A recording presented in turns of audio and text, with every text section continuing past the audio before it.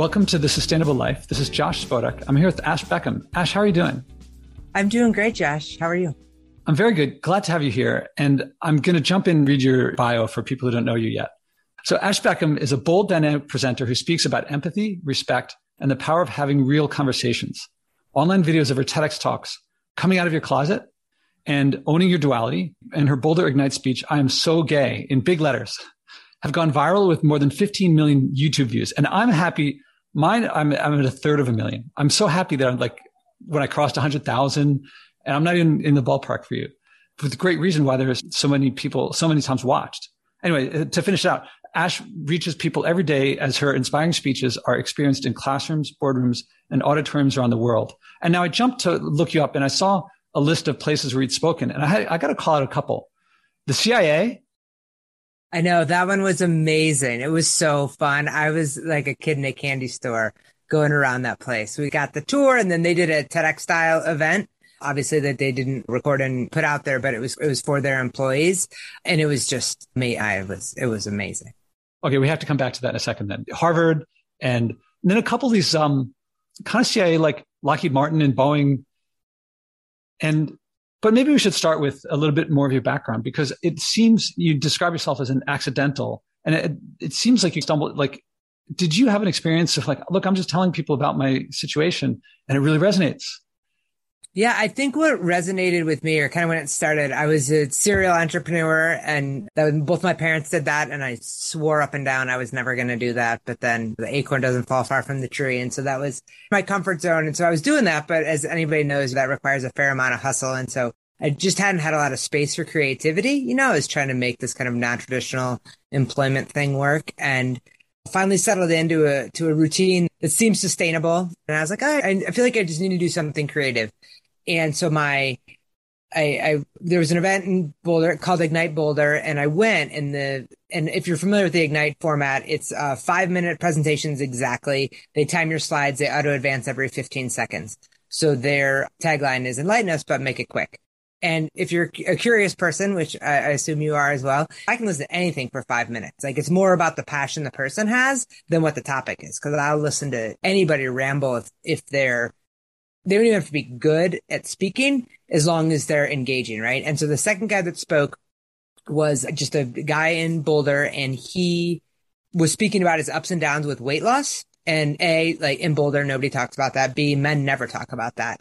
And he was just this really funny, authentic, kind of self-deprecating guy. And the feeling that he evoked in me and in the whole audience, I was like, that's what I want to do. I want to make people feel that. I want to help them see something they've never seen and know what it feels like to experience something maybe they've never experienced. And so that was the impetus. So they do it like about every 6 months. And so the next time it came up, I had one of those like accountability things. I was like, all right, I'm going to apply. But I knew, I was going to have to speak about something that I was passionate about, but I also Boulder's a super liberal place. So like marriage equality wasn't really something that was like a debatable topic. So then I kind of moved on to this idea of using the word gay as a pejorative. And so that was just a really honest, straightforward talk about something that I was passionate about with a little bit of humor, but then also reality sprinkled in, and just maybe hoping people saw things a little bit differently. And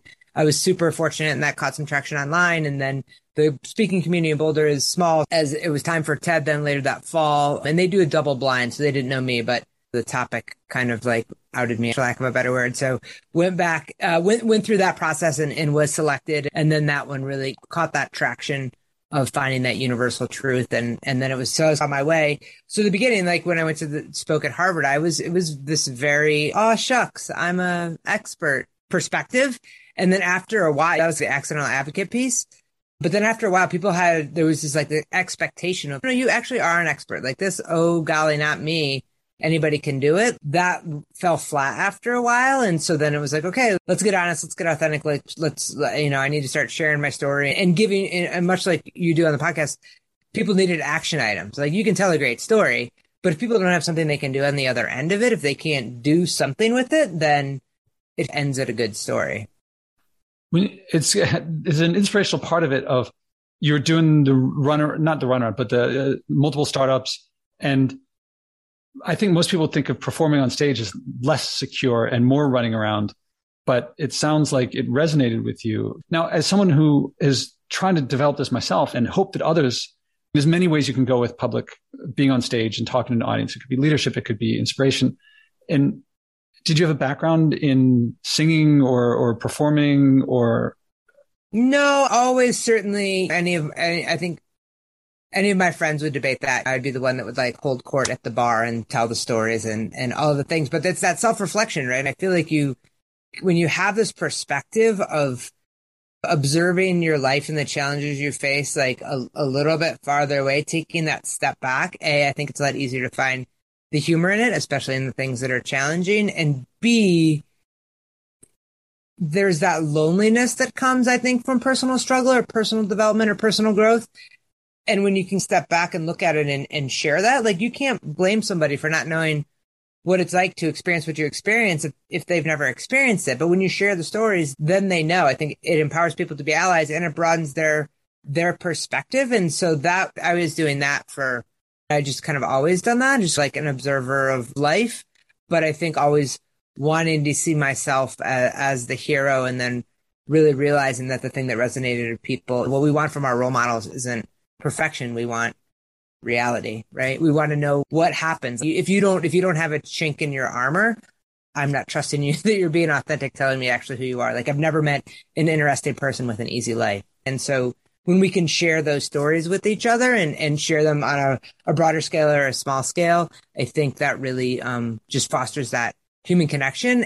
And also then like in the extension of this with LGBTQ issues and anything that's divisive, when we have that when we have that connection and that empathy and somebody's willingness to be vulnerable and share their stories, it becomes really hard to villainize them, I think. And so I think that's where we all come to a better understanding. Yeah, the word that comes to mind while I was watching them, but I didn't see in your bio is vulnerability. And I would have been scared to say, just open up to the same extent. And maybe that's why I liked it so much was that like the one I saw first was coming out of your closet. And so I'm a straight white male. I happen to live in Greenwich Village. There's plenty of rainbow flags around here. Sure. And I felt like, yeah, I do have things that I want to share and I don't share. And that, yeah, I guess it felt like the vulnerability was so human that you were talking about your particulars, but I felt like, yeah, everyone. And I started thinking, everyone else has their thing. Yeah. Everybody's I feel like that's something that has just been underscored to me, even in the pandemic. I think only because we have everybody is a little bit tightened in the vice a little bit, but everybody's got their stuff. Everybody's got something. You know what I mean? Like you just do, whether we see it or we don't see it, whether it's outward or inward, like everybody has stuff. And if we just take a moment to see people as humans, not colleagues, peers, adversaries, whatever, like any of the other words that we tag on people, but just as other humans going through things, because I can't think of a time, although we've all gone through it in varying degrees in the last 2 years, like everybody went through it. We all went through it in some capacity. And so there's that universality, I think, that allows us to have time for that connection. And like, really, does it matter if you have something that you're hiding that you want to share and you get that feeling in the pit of your stomach that when you say that thing or share that thing or share that vulnerability that someone is going to judge you or it's going to undercut a relationship that you've had established and you're telling them something new, like, does it really matter what you're telling them, what that feels like? And so then, and you can then have conversations with yourself about, wow, if the stakes were so much higher, that, right, you can get there. But if we can sit there and say, yeah, you know what that feels like, it's right here, then we can start to have real conversation. What I try to do on this podcast and in life, I hope, is to communicate support and non-judgment so that people can feel comfortable sharing things that might otherwise make them feel vulnerable. And one-on-one, I hope I have a lot of friends who make me feel that way and who do that with me, and I value them. So I want someone to open up with. Now, to open up with the public, there's billions of people. Maybe you've only reached 15 million. There's lots of people that you don't know if they're going to be supportive and non-judgmental. And I would guess that you've gotten a lot of people coming back to you and saying, you enabled me to say things that I've always wanted to say and haven't, or you enabled me to allow other people to say those things to me, I would guess you'd also have people who came back and said, that's dumb, or something like. Yeah, for sure. And it's like any of us, right? I know everybody, if you find yourself in a role of service, I guess, for lack of a better word, you know what I mean? Like, I have something that I think is important and I think it will be beneficial for people to hear. Like, or the same thing that you were saying about you have people that you want to open up at, creating a safe space, whatever that service part of you is.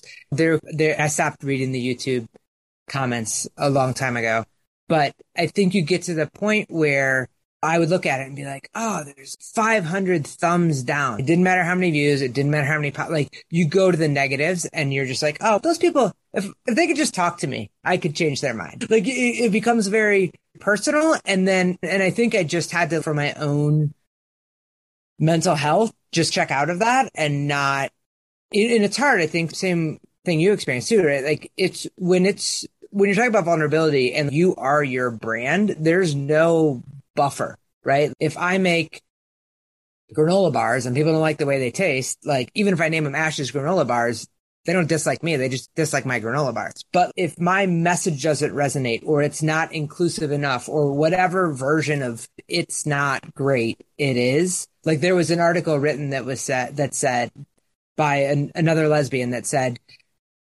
that talk by the lesbian that everybody loved. Well, I hated it.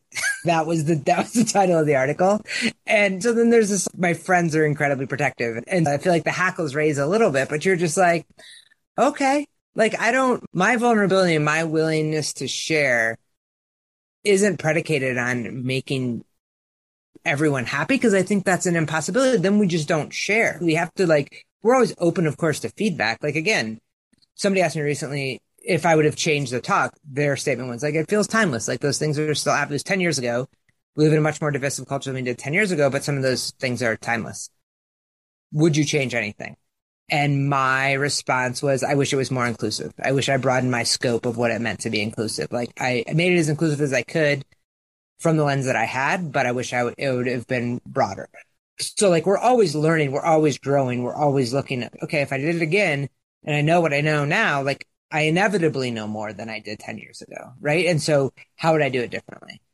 And for me, not how would I do it differently so there were more views? How would I do it differently so I felt more authentic today and have the vision of it being a little bit more timeless? But at the same time, I think we have to think about how we can be better, but also in the moment, like, we do it because we do it. The guy that inspired me to do my talk, which I've, been lucky enough to have a lot of people see, has, like, maybe when I first looked at it years ago, it was like 75 views, right? Like, the pizza guy, 75 views. And I just wanted to be like, dude, you just, like, literally changed my life, and it's like the ripple effect, and tangentially change the life of people that I have touched because I saw one guy in one moment do one thing. And so I think when you're doing the calculation on making it a career, maybe the calculation's a little bit different, but the reason that you do it isn't for the numbers, it's for the real impact that you can actually have on people. And if you can change one person's life, one person's mentality, one person's behavior, then that's it. You save one kid, change one thing, like, you're making a difference in that way. And I don't think you can calculate that. Do you get a lot of those comments back? Or not the comments, YouTube comments, but do people contact you and tell you the effect?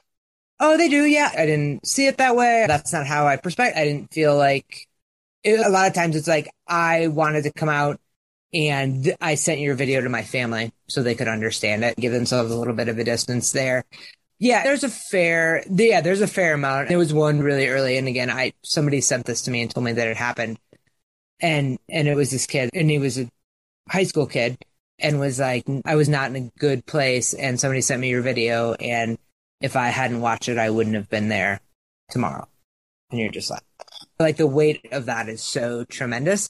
And so I think you get it. I get a fair amount of people that reach out just because, in the same way, like, to feel a topic, LGBTQ, marginalized communities, like anything in that realm, I think is often, here's how you do the right thing. Here's how you're politically correct. Don't screw it up. Don't say it wrong. There's 56 genders. Now there's 58. There's 62. Did you get those last 7? Like, it's just like constantly evolving, and nobody's a monolith. Well, how I want to be referred to and how my wife wants to be referred could be completely different things. And we're married, let alone like people that are of different ages, different ethnicities, like however, like we're all different. And so it takes a lot of work to get in there and do that work, I think. So finding that space of commonality, I think, is super critical in that connection, and people feeling like, A, this can be funny, and B, like, just like exhale a little bit and let's just take one step at a time and just get a little bit better. Let's just be a little bit more empathetic,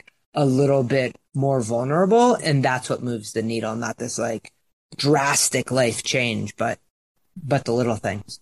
One of the things that resonated with me is, and readers of my blog will know, I write sometimes of the chip I have on my shoulders.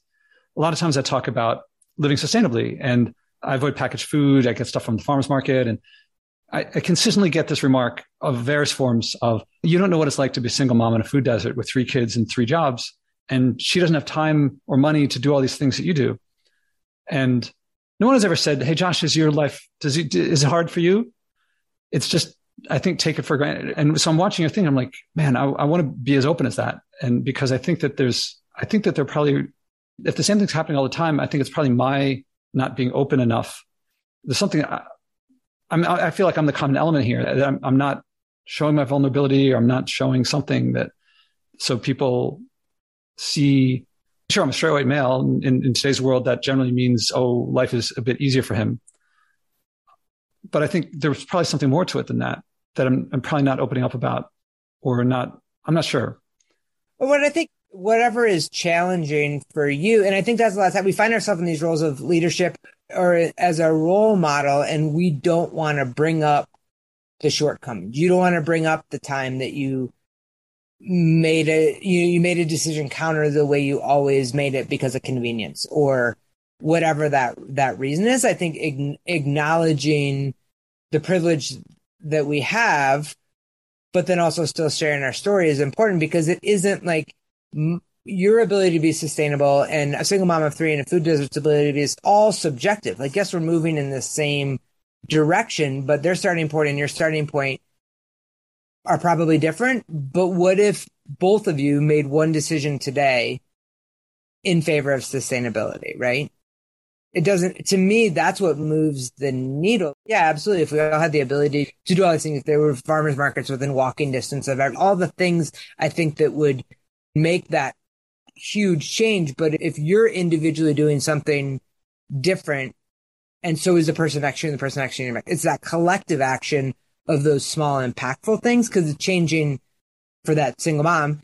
It's changing not only the way she impacts the world, but also what her kids see and what they then value in impacting the world. I think you always have to think of what that ripple effect is. Your sister sees, what your neighbor sees. There's something there that you do what you can, no less, but you don't have to do more than you can in that moment either. And to me also, it's what effect am I going to have? Every dollar that I spend at Trader Joe's, which I think of, let's take something more, McDonald's. Every dollar spent at McDonald's brings more McDonald's into neighborhoods they're just extracting wealth. Farmers markets don't extract wealth.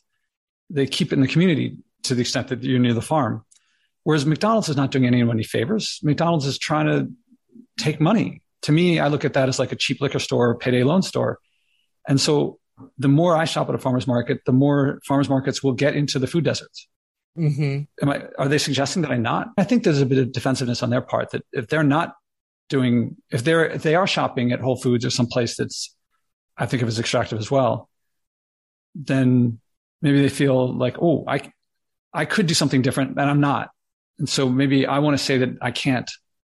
And I think there's a piece of it that's convenience, certainly for some people in some communities, and the other, it's just it's a lack of resources that allow them to do that. But I also think that it's that you don't throw your arms up because there's not a Trader Joe's or a farmer's market in the neighborhood. You let's figure it out collectively. Like, how can we collectively solve that problem, or what's the one thing you can do with the options that you have? You know what I mean? I feel like for a lot of people, I think the argument potentially could be McDonald's might be extracting wealth, but they are paying people that live in the community, and there aren't a lot of jobs that exist, right? So it could be, I think there's varying degrees of it. And I think depending on wealth and experience and understanding of impacts, we make different calculations, but I think we can always up level slightly. So you expect the person in the food desert on a limited income to necessarily make the same choices that you do. We just want them to make better choices, the best choices that are available, and push for new and alternative choices. So I think when people write in and say things like that to you, I think you're right. I think there's a piece of it that's defensive,ness. And also, I think there's this kind of hopelessness of, I can't do that, so therefore I can't do anything. And I think what you try to get to so often is, no, but you can do something, right? Like you can do something. I think part of the appeal of your talk is that you're getting to psychology, how people feel, and protecting. If people are like me, I spent at the farmer's market. I didn't shop at the farmer's market for a long time because I'd walk in and I couldn't tell kale from spinach. I'm like, I don't know what these things are. And I was embarrassed and scared. I'm not scared like someone's going to hurt me, but scared like I would look foolish. Like I didn't know how to start. As it turned out, eventually I learned. And I think people protect. I think a lot of us we're protecting feeling guilty or shame or hopelessness.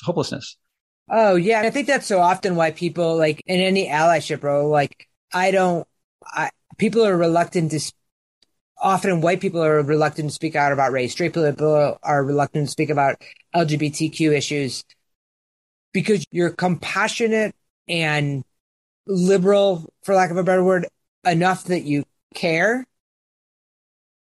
but you think that you'll get a mark against you if you say the wrong thing. If you don't say it in the way that's now currently in this woke world, the right way to say it. And I think that like paralysis by politeness but I feel like that's the important part is like in activism, in allyship, we got to get over ourselves. Like you might screw it up.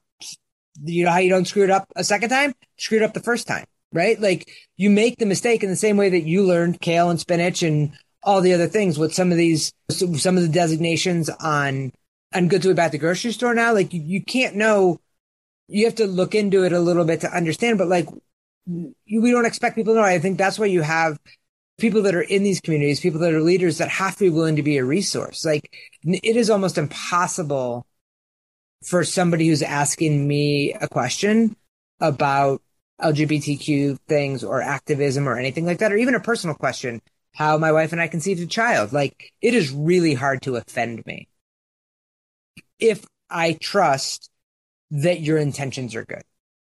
If I trust that you're just trying to gain more knowledge. If I trust that there is an ignorance because you just don't know, but you want to know more. I feel like we have to be able to bend. I always think of like skiing, or you have to bend your knees. We don't walk you have to absorb the shocks and be resilient enough, because we need, in the same way with the environment and the same way with allyship, we need more people on the bandwagon. So putting up barriers because people they don't do it right, or they're not as developed as we are in that way, is just ludicrous to me, because we've all been on this journey of learning. So like, we have to encourage more people. The only way we're going to make change is that groundswell of grassroots support. So ask me the question that might be offensive. Ask me the thing that you're afraid to say. Like, just say it, get over it, hope, and say it better the next time. Learn from that stumble, that mistake, because when you have the best intention, people are there so often to be like, oh, you didn't do that great, but I get what you're saying, and so let's do it better. Here's why, right? Maybe next time do this. Here, read this article. Follow this person on Twitter. We like resource people to educate themselves to be better, but we can't do that. Oh, they'll never get it. Like that kind of throw your hands up of you're just a rookie and you're not evolved enough to be part of the conversation is insane to me, because the more the merrier, and we can't be just like cutting people off because they're not where we are. Like it sounds like you're talking to both the person who might make the mistake and saying, have courage. The world's not going to end. You'll stumble, you'll fall, you'll get back up again. And you're also speaking to the people who might say, you're an idiot. You didn't catch that there's 58 now. And although it doesn't sound as explicit to that group, because it feels like you're describing in certain situations, the disempowered actually have a bit more power in that one situation because they can say, I'm offended. Mm-hmm, mm-hmm. And I think that's where leadership starts to me. If you want to be a leader, then like jumping on your soapbox and screaming at people that like speaking in your echo chamber of people that agree with you, that's not, I mean, I get it and it's important and do it, but that's not making change. Hard conversations are what make change. It's not with people that agree with you. It's with the people in the middle.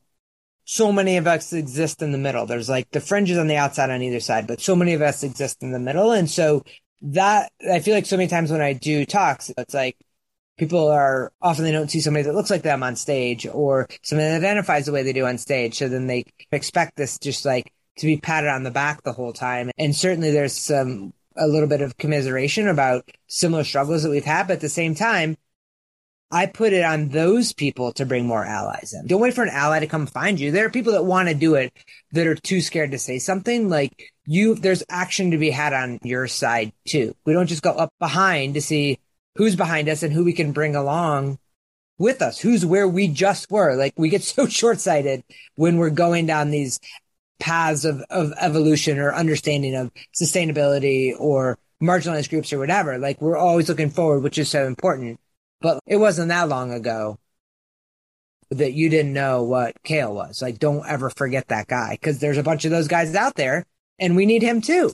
So you got to go back and get in touch with the you that didn't know the difference between kale and spinach and be like, what would have been helpful for me then? Not now, then. And then how can I be a mentor in that context is a little bit different, but like, how can I be a resource for that person?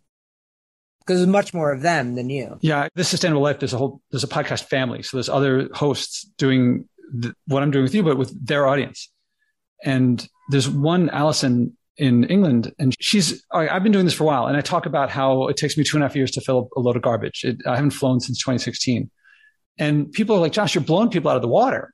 And I'm thinking, I wish I had role models like this before. That's what would work for me.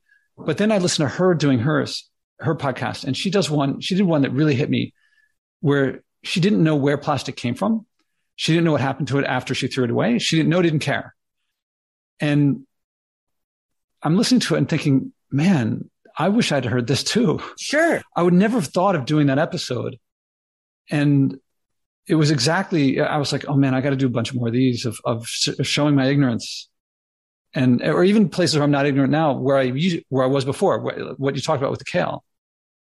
Because I think that's important, because I think you have to think about who is it going to resonate. I think both of those have an audience, but there are probably more people with questions similar to what she had, as opposed to not flying, filling up garbage like that. I appreciate both ends of the spectrum, and I think as a leader, it's our responsibility to make sure we're toggling back and forth to make it approachable for as many people as possible. If we're trying to create change, we need people to get on at whatever point they feel comfortable. And then eventually get to that other point, eventually get to that, ideally, if that's what their track is. But we're not saying your way is wrong. There's another way. Here's my way. I haven't flown since 2016.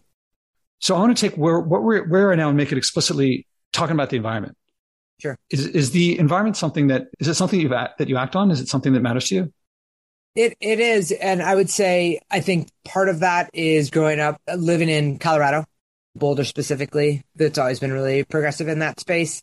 Multiple farmers markets, different ways to approach that. Super bicycle friendly, all of the things. I feel like that's been part of my life probably for the last 20 some years.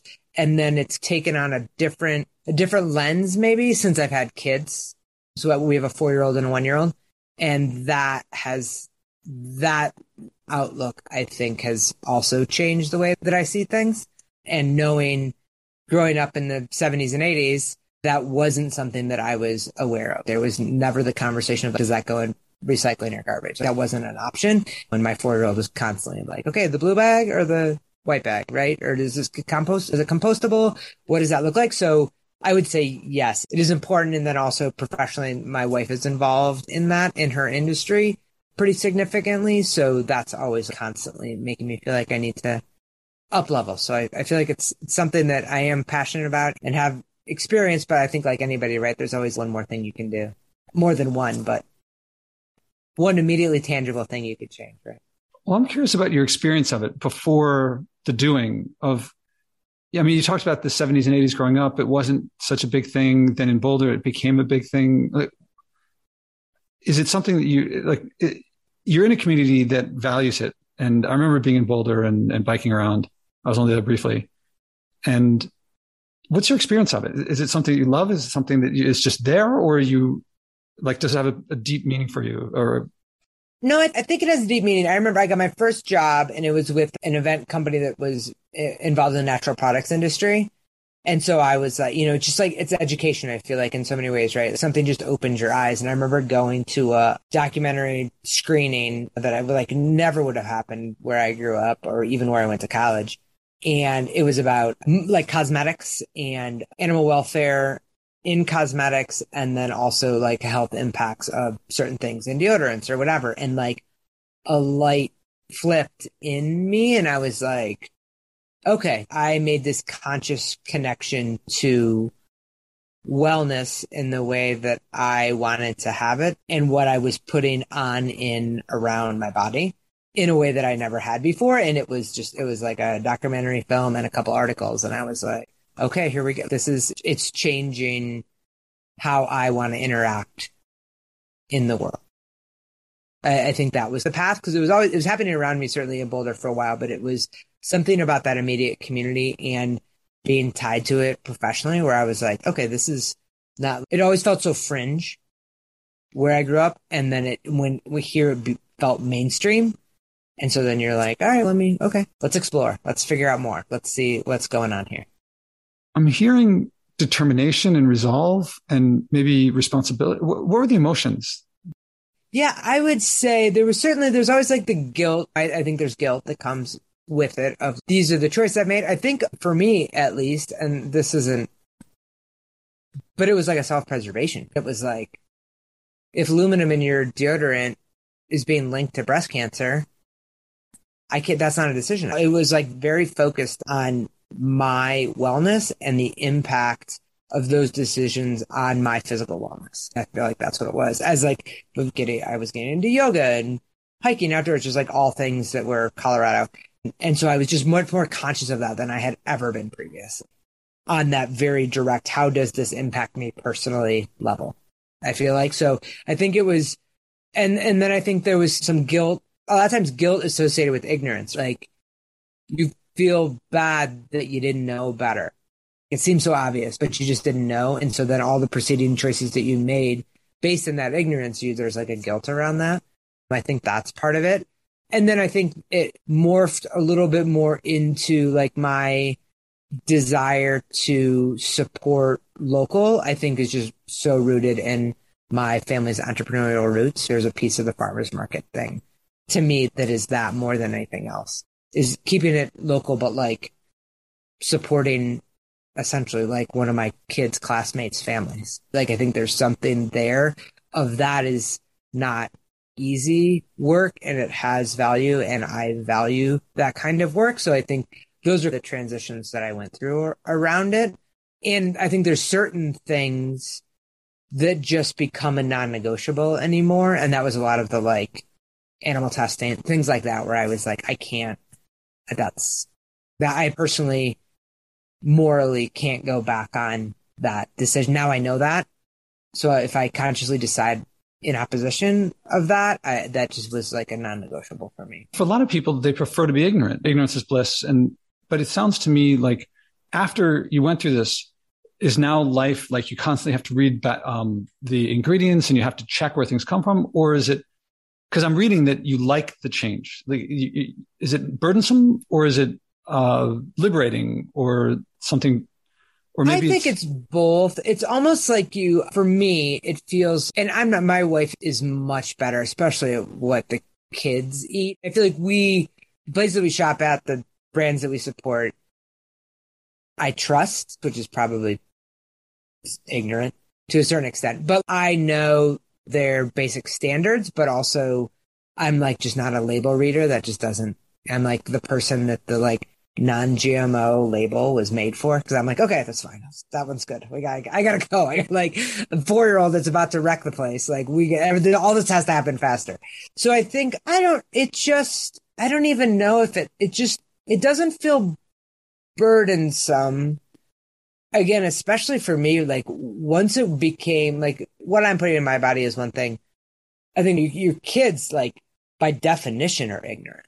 So I think there was a responsibility there of, okay, I need to do the right thing because because I have a responsibility to do what's best for the kids. And I don't fault my family for the decisions they made. You know what I mean? It wasn't like they just didn't know.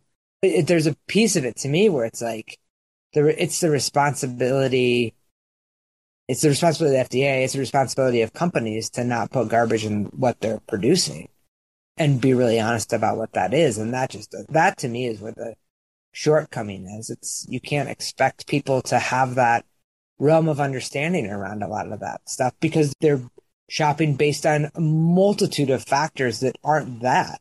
So often what the lowest price is, right?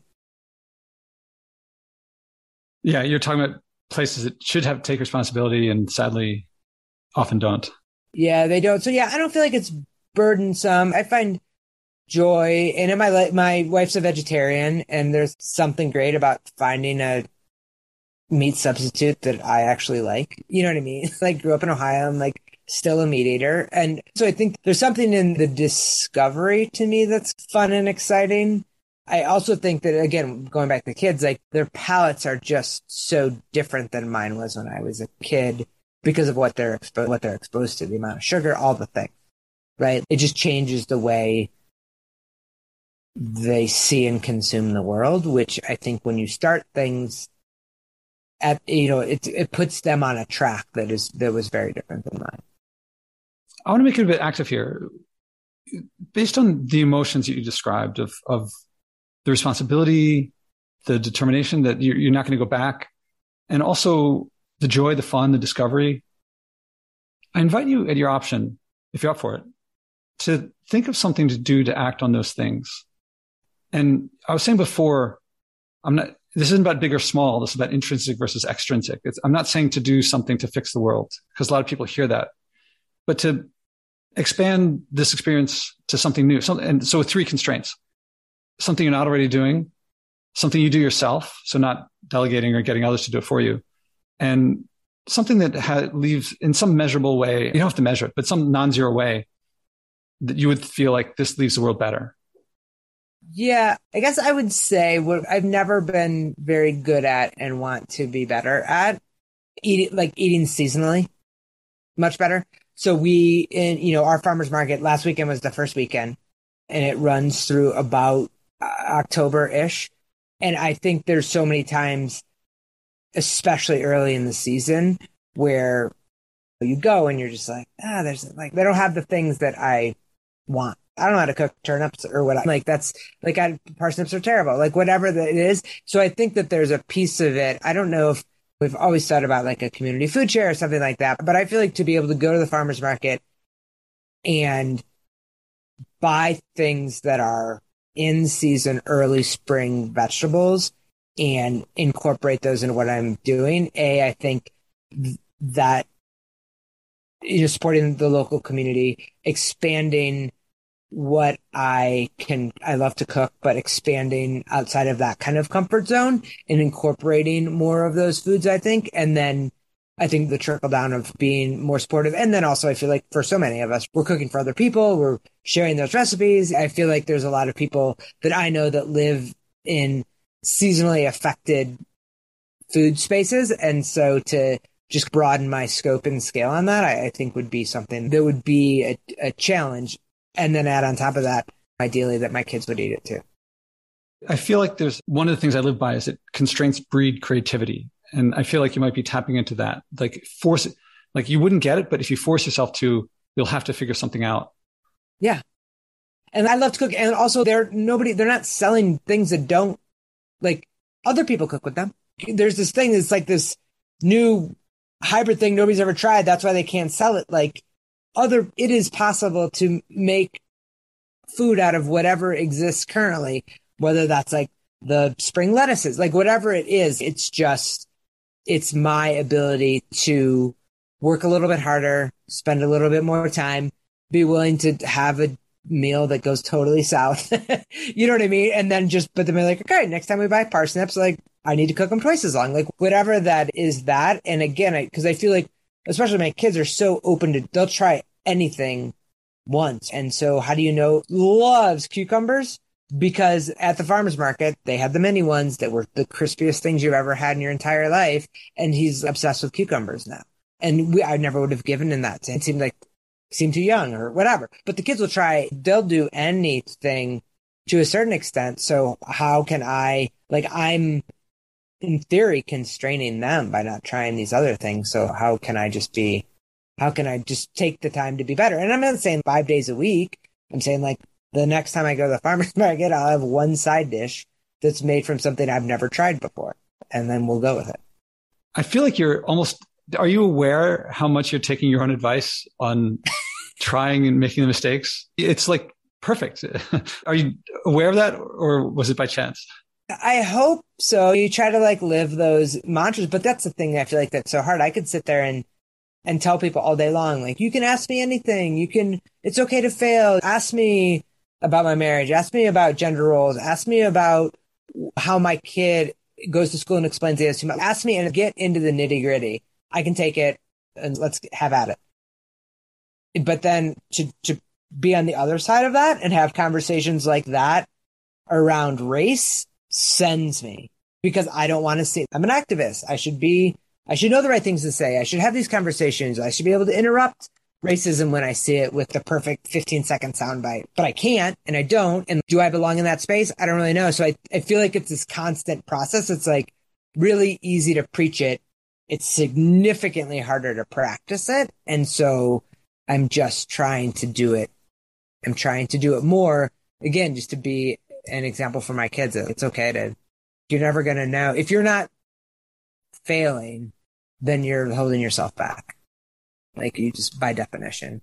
It sounds then like the parsnips are going to tap into, or whatever, and maybe they're out of season by next week, but whatever you pick up, the radishes and the turnips, because that's what's here in the winter as well. In spring, we're just starting to get the greens in now. And there's an intrinsic appeal when I said, or extrinsic or automatic, because when I said act on those things that matter to you, maybe that was right there of trying new things and challenging yourself. Exactly. And that's the thing. I feel like in so much of what we've talked about and what you talk about is like, what's a little bit of a stretch, but within reach of my seat.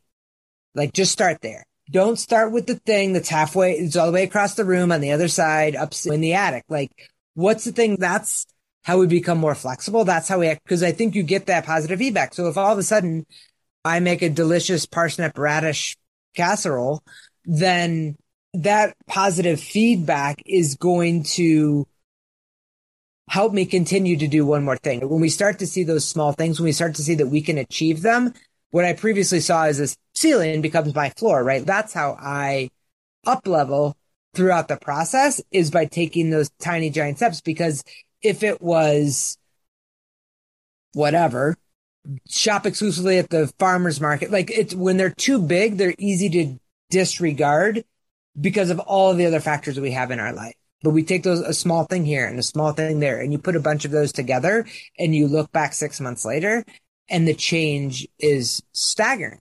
When you're in it, it doesn't seem big. So you're saying small things, but you're saying small things that you keep at it consistently. Right. Exactly. It's like a little, because I feel like that's the other thing. Like when you look at the chart of your progress, right, as in anything you're trying to be better at, better version of yourself, more sustainable, whatever, like you want the trajectory to go like that. But if you zoom in on it, it's got to go like this. It's got to go up and down. They're the little ups and downs. It's continuously moving in that direction, but it is up and down because you have to have those misses to be able to get back up. I think there's just no way. It's like what we say to our kids or what we say to our friends, not do something because you don't think you can. The whole point is to do it to see if you can. That's the point. I'm also going to add a nuance that I throw in. Others might see it as a nuance. To me, it's the whole thing. I didn't start by saying 100 million people in Bangladesh are going to be moved from their homes. What are you going to do about it? That would be extrinsic, unless you're Bangladesh, unless you spent time there. What I say is what matters to you. And I get out that intrinsic motivation, because I believe that when it comes from inside and not, you should know this, then actually sometimes people come up with something pretty big. Like I just got an email from a past guest, and she said for 1 year, she wasn't going to buy any new clothes. And she would buy a lot of clothes. And within a couple of weeks, I happened to talk to her again a month and a half into it. And she said, oh yeah, she's not only not buying clothes, she's going through her closets and getting rid of clothes. And then she was going through her date book and getting rid of people, like relationships she wasn't keeping current with. And yeah, so that was big. Actually, in the middle of that year, she got invited to give a TED Talk. And she has this whole story, and the TED Talk talks about what she wears. And her first thought was, what'll I wear? And then she thought, oh, I'm not going to get anything. And she had to go to her friends and say, what do I do? And her friends say, what do you like most? What do you want to wear? What's your favorite outfit? And in the end, by wearing her favorite outfit, she said she wasn't worried about what will people think of what I'm wearing. She just enjoyed the experience because she could focus on. So that I just got an email from her.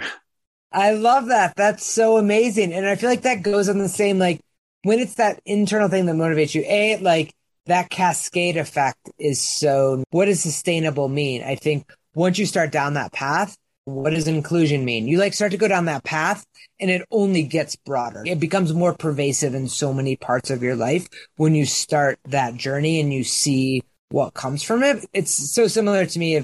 If somebody's going to use the word gay in a negative way, and I come down really hard on them and tell them why they're wrong and ignorant and homophobic and all of the things, right? I can do that in my perfect packaged way to do that, but that's not going to change their behavior. That's going to make them not say those things in front of me. If I really want them to change their behavior, I tell them how it makes me feel when they say those things. Certainly more vulnerable, higher risk, but also then they know. Then it's like that burden is off of my shoulders because now they know. If they want to change their behavior, that's fine. If they want to continue their behavior, they know the effect. That's also fine. But now it's on them, not on me. So I think it's that same thing of that internal of, I don't want you to change it because I told you to change it. I don't want you to change the way you exist in the world because I told you to do it differently. It's because you want to do it differently for whatever reason motivates you. You said a couple things, and I want to comment on all of it. At the beginning, you talked about how it opens up. And when people often describe mine not flying as restrictive, but it's already opened up for me.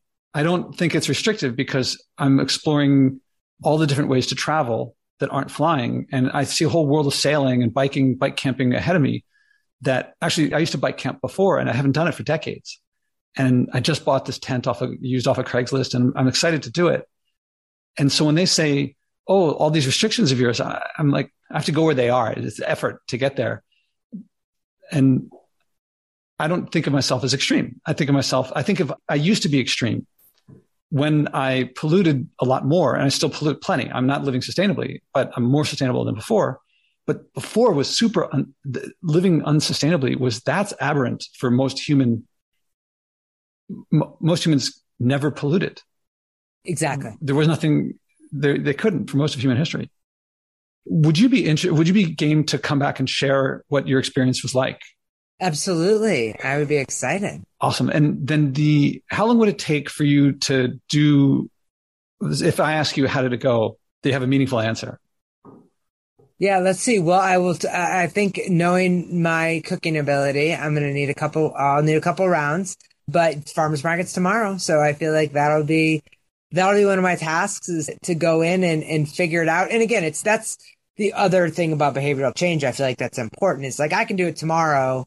Boom, boom, boom. I made a parsnip salad and that's over. But then do I go back the following Saturday and the following Saturday? Does it become a pattern?